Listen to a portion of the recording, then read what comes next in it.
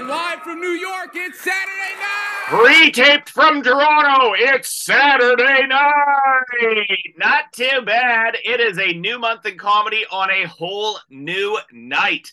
This Saturday night, we go one-on-one with Canadian comedy expat Graham Kay and an inside look at the life of an open micer with realtor by day, comic by night, Rasha Alfecchi. It's an all-new night with comedy's best of the best. I'm Dean Young, and we're about to go inside the joke.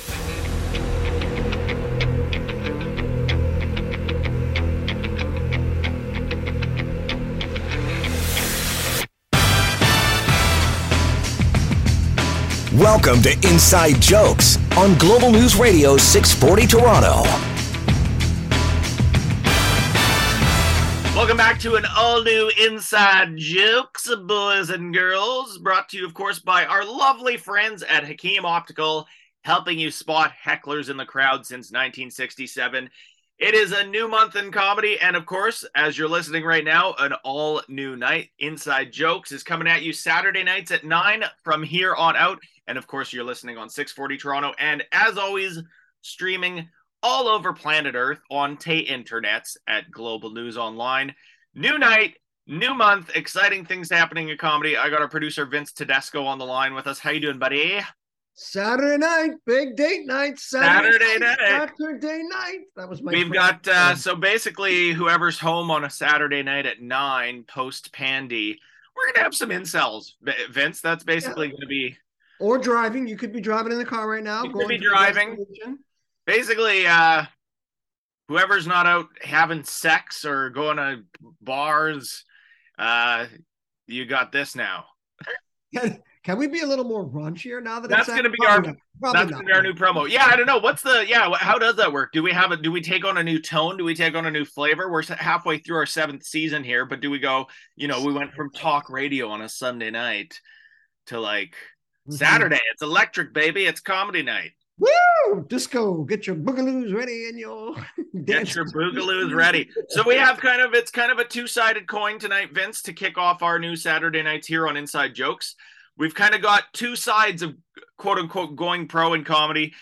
We have Canadian comic Graham Kay, who, of course, we've chatted to over the years, both inside and outside of studio.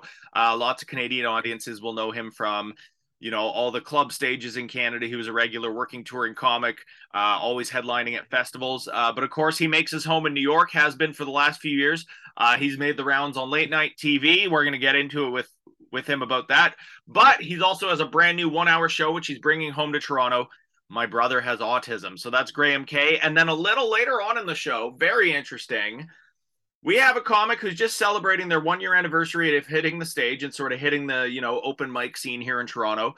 Realtor by day, successful realtor by day, now venturing into comedy at night. Those are two very different sides of the coin. We're going to get into that with her. We got Rasha Alfecchi on the show later on. It is a doubles panel, brand new, right here on Saturday nights, right here on Inside Jokes.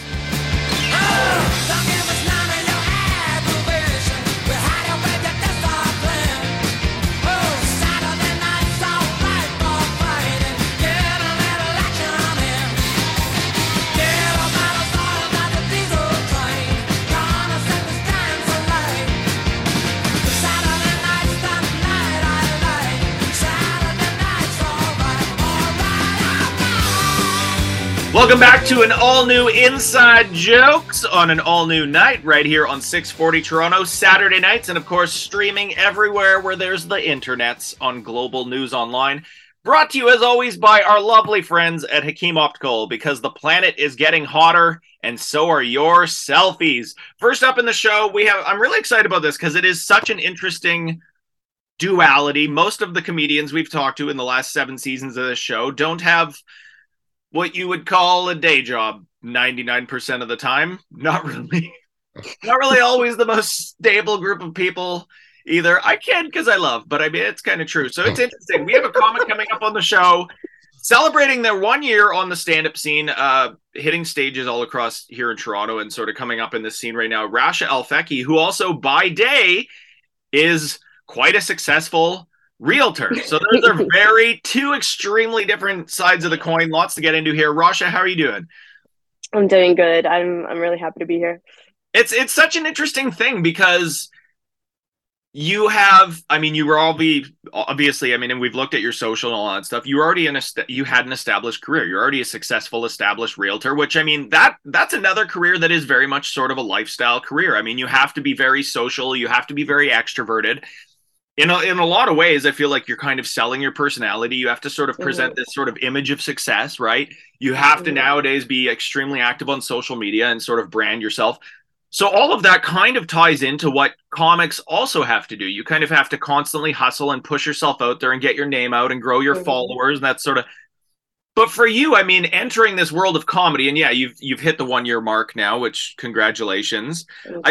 The first thing I was curious about was, do you sort of struggle to keep those worlds separate? Like when you started in comedy, were you worried that would in some way sort of like work against what you had built with your profile in real estate? Were you worried that like, well, a comedy is going to sort of like taint that or anything?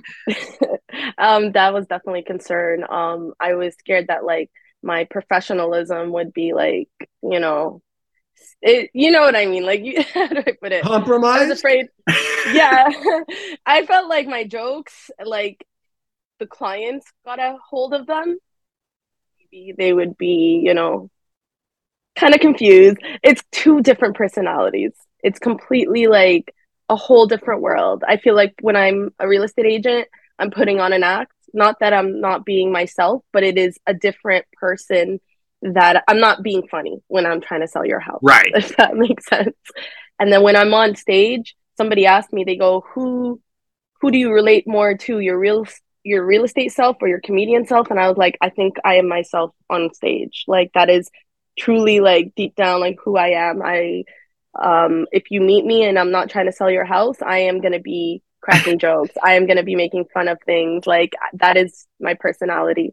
But it was scary because I was like, I hope my clients don't find my social media. And I even took out my real estate account off my social account, my comedy account, because that as I go viral on TikTok and Instagram, like those followers come to that. Like I'm nervous that people cancel culture is going to come at me. They're going to message my brokerage. But at the same time, like I love the game. Like I'm not going to stop doing comedy. Well, that is the interesting thing too. Like I was wondering, like when you first started this, did you consider doing like, well, I have to have like a stage name and all this stuff just to sort of keep those worlds from overlapping?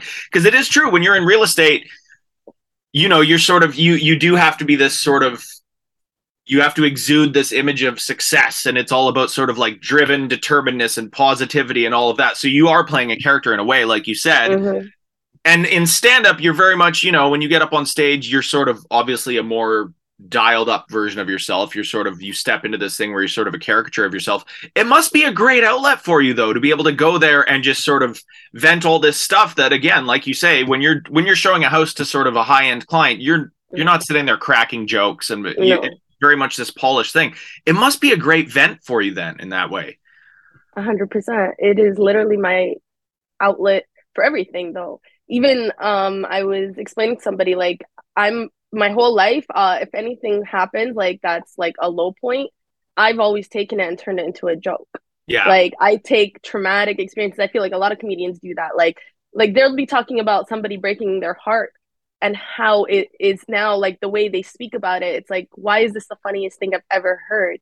But I know in that moment you were heartbroken. Like, yeah, I think that's how I use comedy. Like it's my outlet for everything. Like I'm a storyteller. Like that's my style.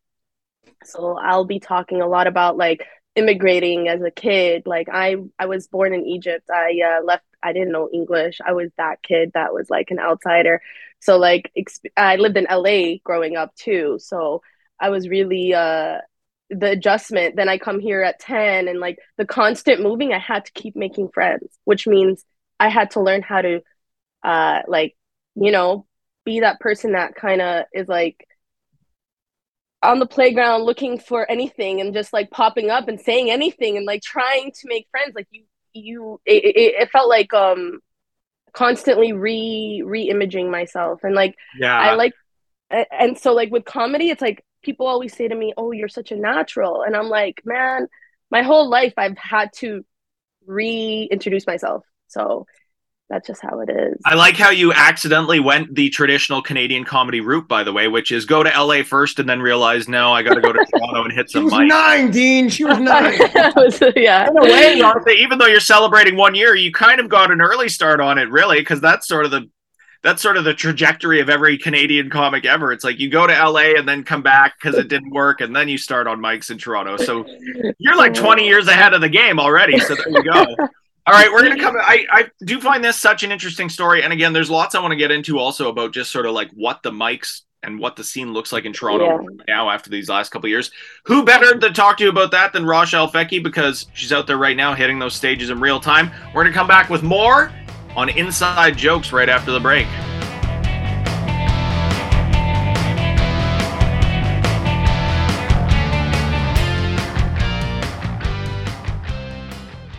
Hey guys, this is Rochelle Fecki. You guys are listening to Inside Jokes. Stay funny.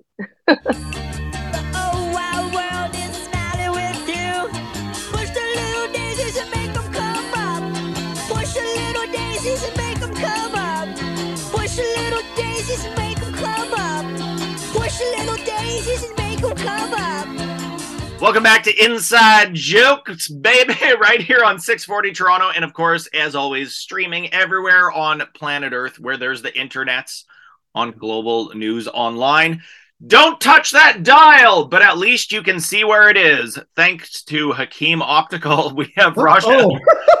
Right? Yeah, you didn't know where I was going there, Vince. We got Rochelle Fecki back on the show with us. Again, realtor by day, comedian by night. Rochelle, it's very much this sort of Batman lifestyle that you have cultivated for yourself here. I mean, yeah, before the break, we were talking about how, you know, you did sort of want to keep those worlds separate because you're entering this, because there's sort of an element of like darkness and mystery and danger to the comedy world. And I know you're out there hitting mics right now. It's a very different landscape even than it was a couple of years ago. I mean, Pandy aside, we're calling it the Pandy, by the way, because let's try and make that sound more fun than it was. I mean, you look at the Toronto stand-up scene now, it is such a different landscape. I mean, a lot of the old heritage rooms that a lot of us came up in, those are sort of gone now. There's a whole bunch of independent comedy clubs that have sprung up across the scene that are sort of the new hubs now. Comedy Bar has a second location. I know you're out there hitting the mics every night, and it's always was this hustle and grind. Is it still a city right now where you really can, as a comic starting out in your first year, basically get limitless stage time? Is that how it feels still? I would say right now there is an open mic every night. You can always find something. Sometimes there'll be bucket shows, which means like you might get on, you might not.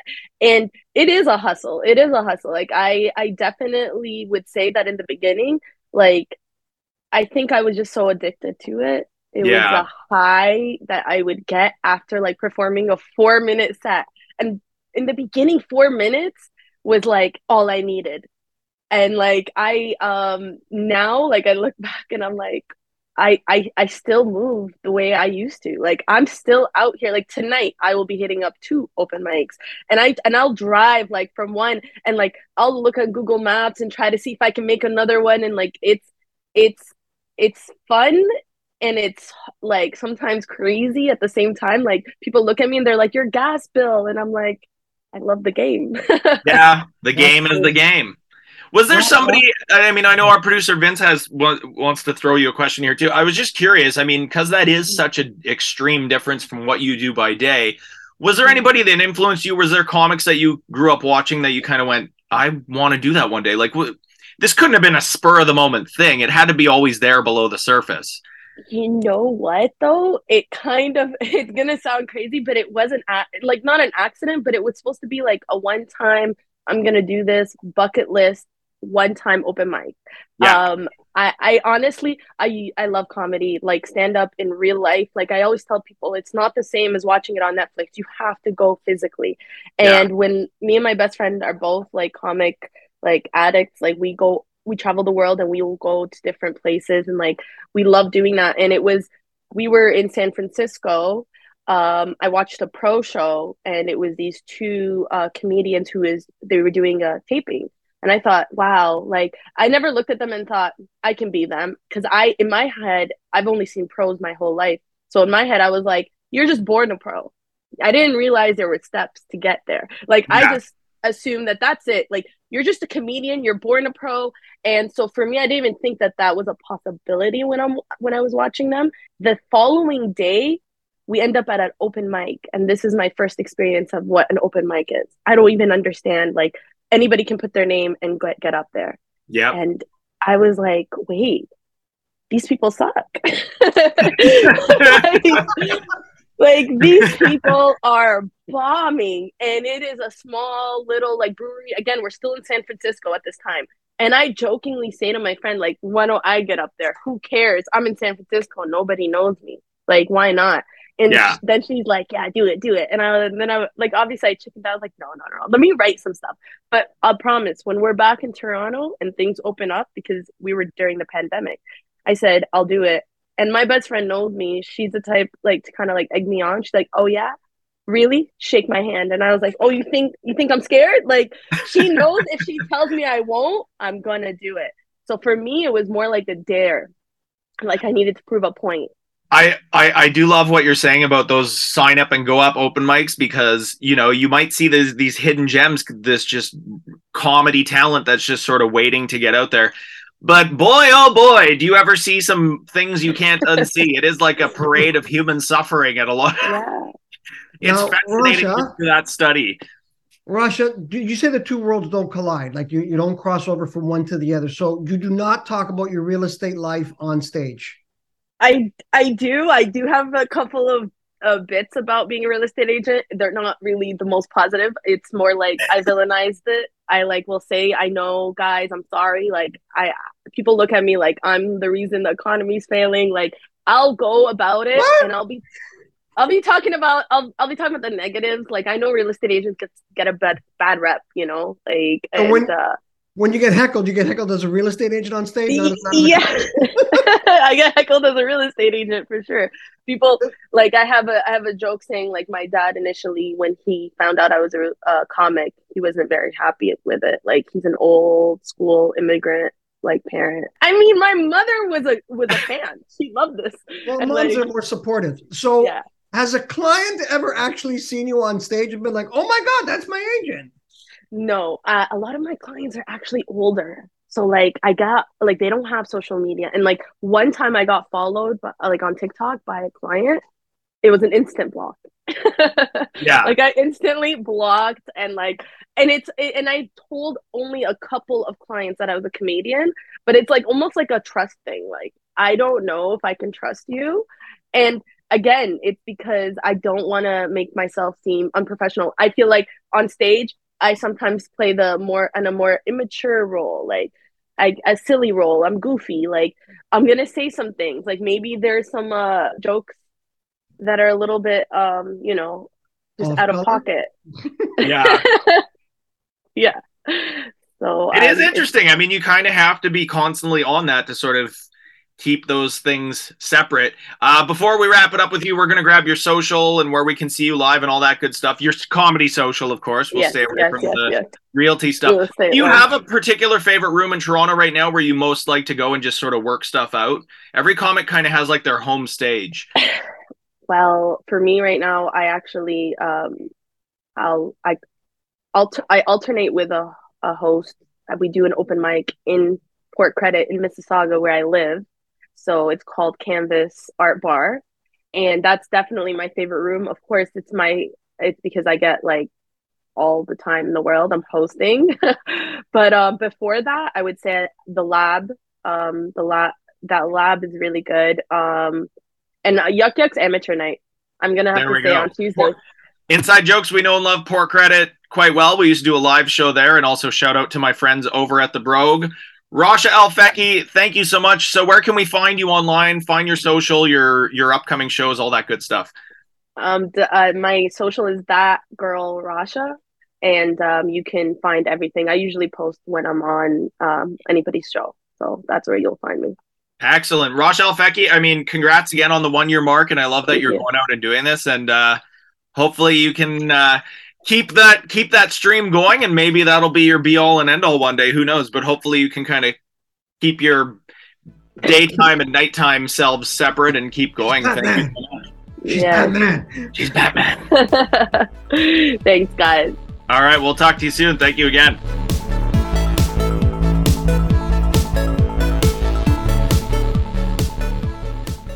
Hey, this is not Arnold Schwarzenegger, and you're listening to Inside Jokes on 640.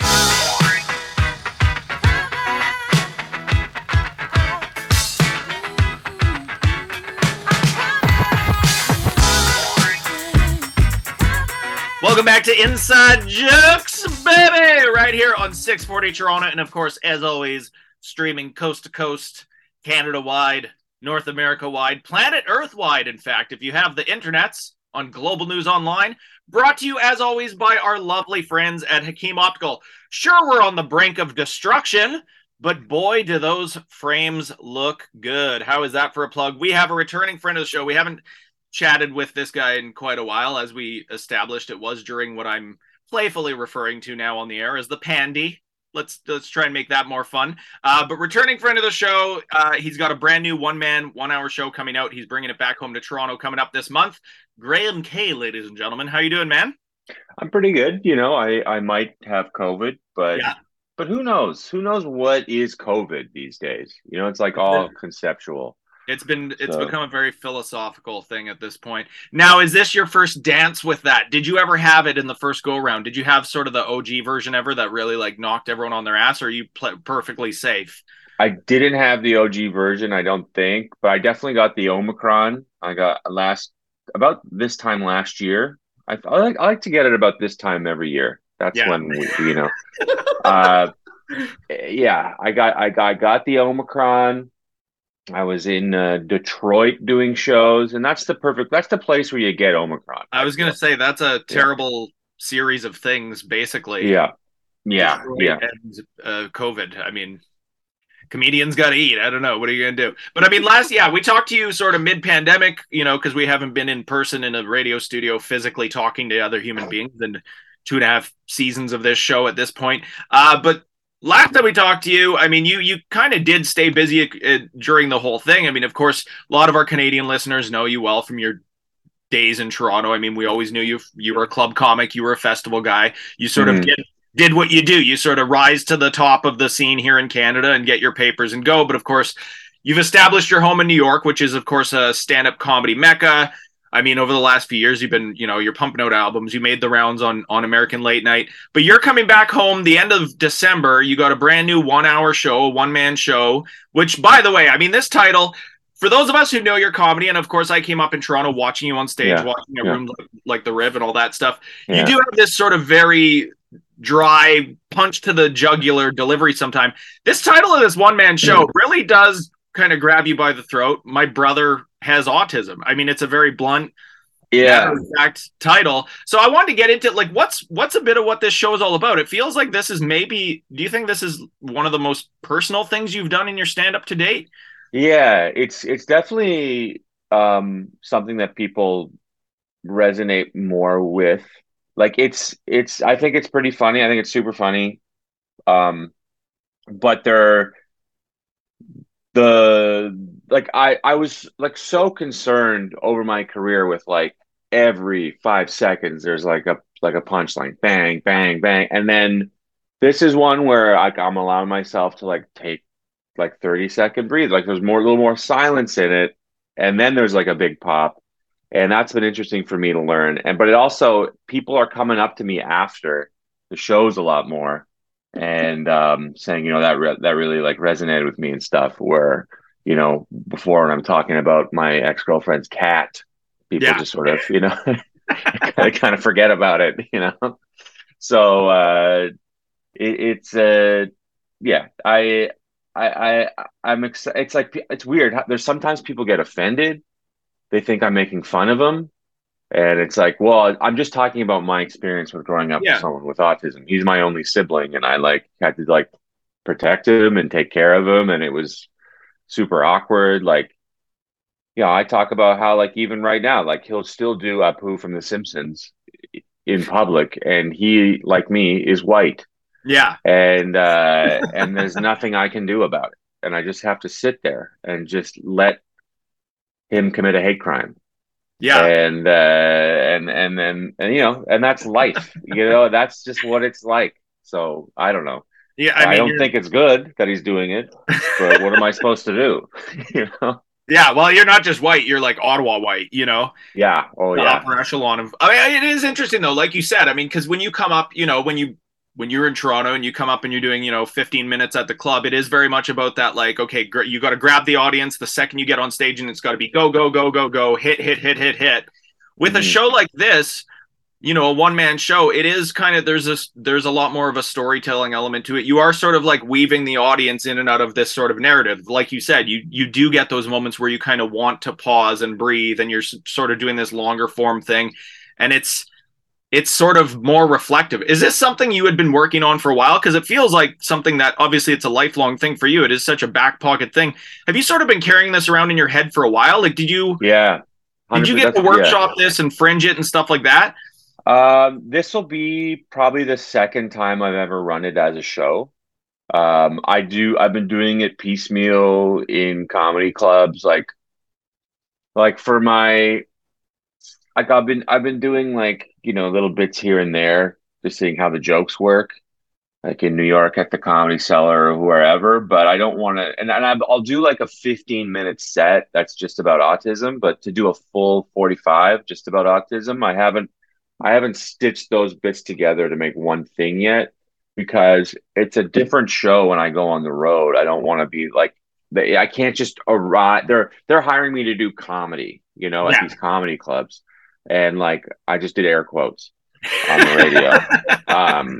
About comedy too. Yeah. I'm like the biggest idiot in the world. But anyway, so you kind of just can't like just fly to Fort Collins, Colorado, and then just do an autism show when they're not expecting it. Yeah, I'll do like 15 minutes.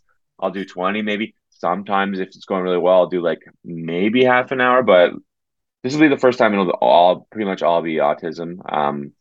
So yeah, I'm excited. I'm excited to do it, and I want to bring it to Edinburgh next year. That's a big Fringe festival. It's the biggest one in the world, and it's like where like all those like the sort of famous one man shows come from, like Mike Birbiglia or Nanette or whatever. So yeah, I want to do that there, and then I want to bring it back to New York and do a little theater run here after that. So this on the Danforth Comedy Bar will be my first time doing it on the 29th of December. And it's kind of perfect in a way that, I mean, you've been living and working in the States for years now, and that's become your home, but it is kind of fitting to bring this back to what was your, this was your stand-up home, and this was your base for many years. This is where you came up through the scene here. So it's kind of nice and fitting to bring this back and of course do it at Comedy Bar. But it is funny what you say, like when you're a comic, you're on the road, that's the life. So yeah, when you're flying out to these gigs and you're playing clubs all over the place, there is kind of that element of like, because you have to go there and that's it. The audience has to be laughing the whole time, and you're sort of married to your material in a way, Yeah. You have to smash. You have to smash. I mean, this must feel like a bit of a different outlet for you to just be able to like, you're in charge of this. This is something that is completely personal to you, and this is for you and for your own audience. It must feel refreshing in a way. Oh, for 100%. That's the goal so comedians, the goal is like, you got to like get your own fans and become a draw, and then you can do whatever you want. And I have my own fans, but I don't have enough where I can like I opened for my buddy Nate Bargatze, and he just graduated from theaters to arenas, and it's like he can do whatever he wants. Yeah. And they're there for him. And so this will be like this will be a thing that I'm making just for me. I'm like so I'm excited for that. I'm very excited for that. And it's been interesting seeing where you've come to. I mean, the other thing I want to pick your brain on is, of course, over the last few years, Pandy aside, but you've made the rounds on late night TV. I mean, that was always, for any comic, that was always such a huge career maker. That was such a huge milestone. You get on one, never mind multiple of the late shows, and it was like, okay, I've made it now. That was a launcher for a lot of comics. And I mean, of course, that's still a massive thing. I mean, to be able to go on network television and do late night is still such a huge thing for comics. For you, because things are skewing a lot more independent now. I mean, it's here in Canada, it's changed so much. You don't have just those sort of narrow channels of this club, this festival anymore. Those things still exist, but there's a lot more of an element of sort of making your own go of things now. Do you think late night TV means for comics what it used to? Do you think it's still like, this is it, I've made it now? Or do you think it's just sort of a cool feather to have in your cap and then you just go on to the next gig? I think it hasn't made a comic in 10 years. Yeah. I think it's just it's a cool feather in your cap. It's still a cool thing to do. You're like the only face on NBC. The whole network is just on your head. Yeah. For like 5 minutes. It's pretty cool. It was awesome. It was awesome to do, but the days of Johnny Carson are over. The new Johnny Carson is like, it's like, unfortunate to say, it's like Joe Rogan or something. It's like go on that and then your career is probably a little different. And then and also they have like, if you can, there's these like TikTok and Instagram aggregators that, like, one bigger one is like Don't Tell Comedy, and they will get these like 1 minute clip could do way more for you these days than doing like a late night show, because those 1 minute clips, they get like a couple million views, maybe like 10 million views. And then if you go right now on like some of my late nights, like I don't think they have like I have like 100,000 views or something, which is still amazing, still a lot of views, but that's on YouTube. But like then plus the people who watched it live, I guess. But it's like, I don't know, it's just different. So you kind of, it's all, comedy's a lot different. Like I'm struggling a lot with this autism show. Do I break it? Do I just, my jokes, a lot of the jokes are ready now. Do I just put them, like chop them up into 1 minute little jokes and put them up now? What am I saving them for? A special? Right. Like no one, there's no, I don't know. So we're definitely, we've been at a crossroads, it feels, for like 5 years. It is kind of true. Yeah. Like, it's sort of like, these are all just platforms that you kind of have to adapt to. It's like, network television isn't going anywhere, but yeah, social media plays into things so much more now. Mm-hmm. I mean, it wasn't that long ago, Graham. I mean, when festivals here, like JFL 42 all of a sudden was putting, YouTubers on gala shows, and we're all kind of like, who the is Miranda Sings? What's going on here? And they're because they have, 2 million followers. And it's like, we thumbed our noses at that not too many years ago, and now it's like it's just part of the game now. That's just we should have thumbed our noses at someone who's not a stand-up being on a stand-up show, and it was like an awful show, and I remember that was like particularly terrible. Yeah. But like the stand-ups have to evolve, and then because they're actually funny, and then take over the Miranda Sings territory. Yeah, that's what's happening now. It is. It can't, we found that sort of happy medium in a way where it's like, it can't just be all about numbers. I mean, stand-up's still got to be stand-up. All right, more to get into with our friend Graham Kay and his new 1 hour show. We're going to come back right here with more Inside Jokes.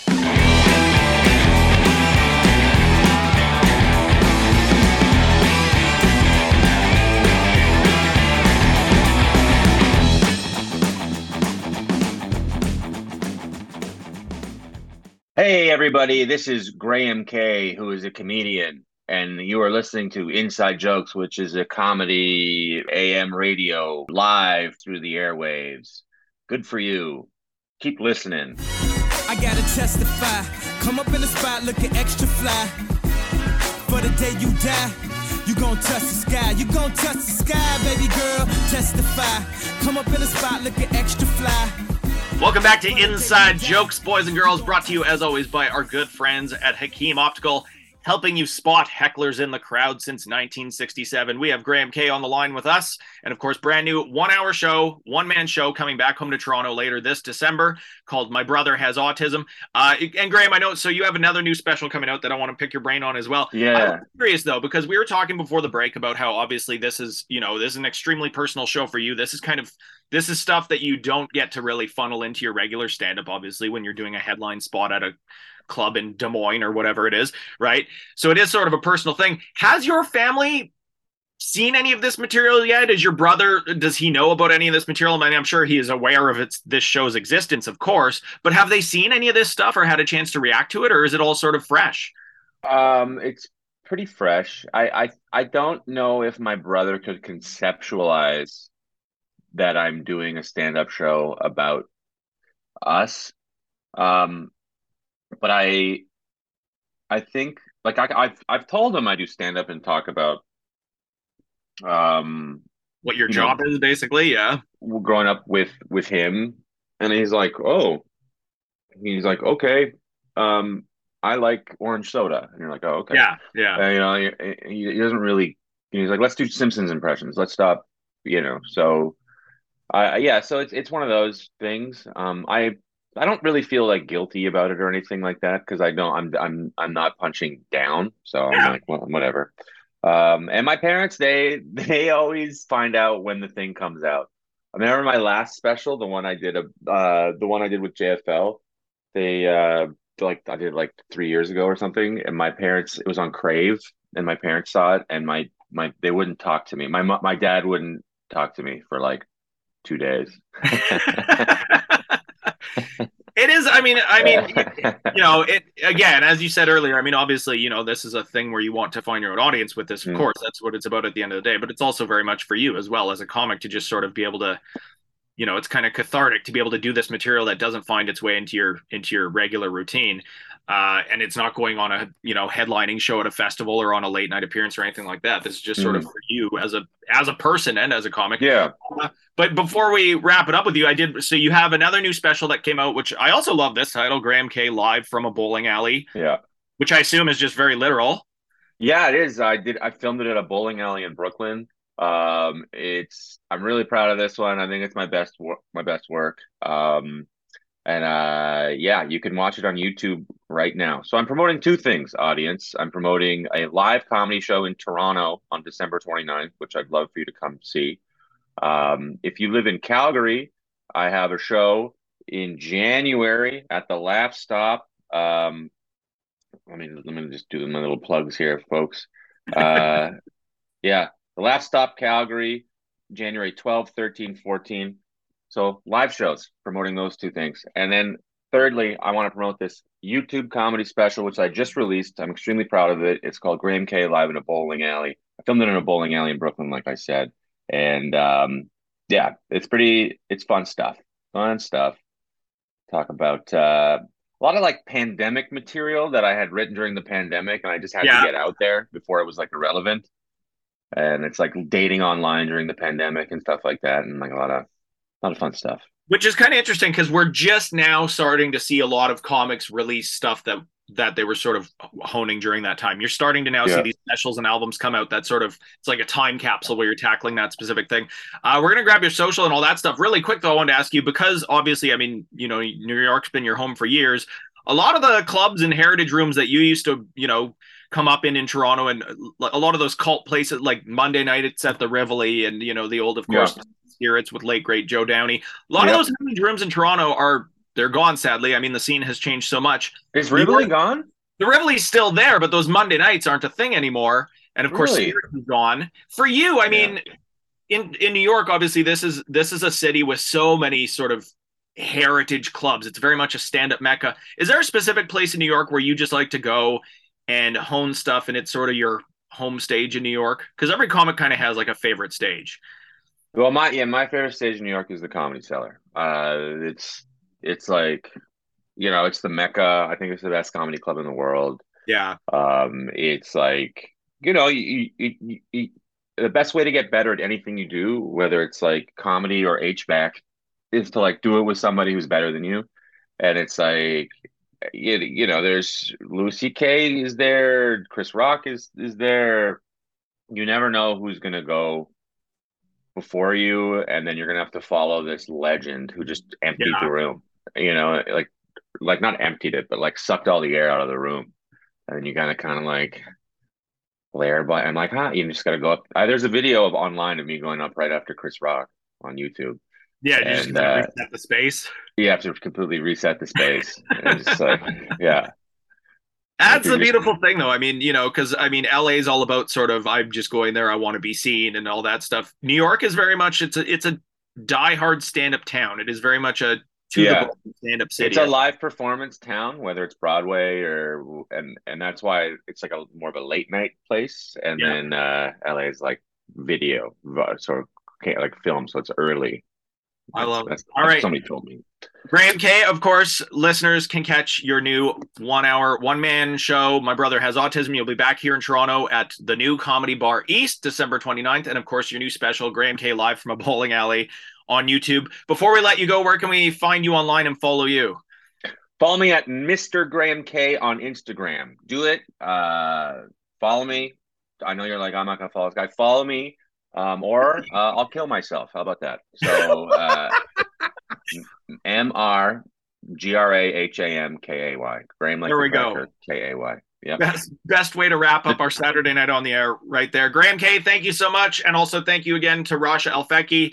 That is our show. Don't forget you can listen to all of our episodes right back to the dawn of time on Global News Online. We'll be back next Saturday night. Hi, this is Alicia Carusi, and you're listening to my aunt, Sandra Carusi's Comedy RX. This week's Comedy RX is Canadian stand-up comic Graham K on Stephen Colbert. Enjoy. I used to live in a 250 square foot apartment. Yeah. 250 square feet. And if you don't understand how to calculate square footage, you know, because I didn't when I read the ad, my microwave was my bedroom clock.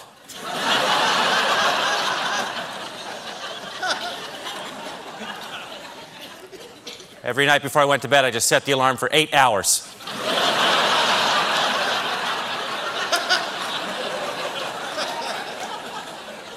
On potato. Get the best sleep on potato, sir.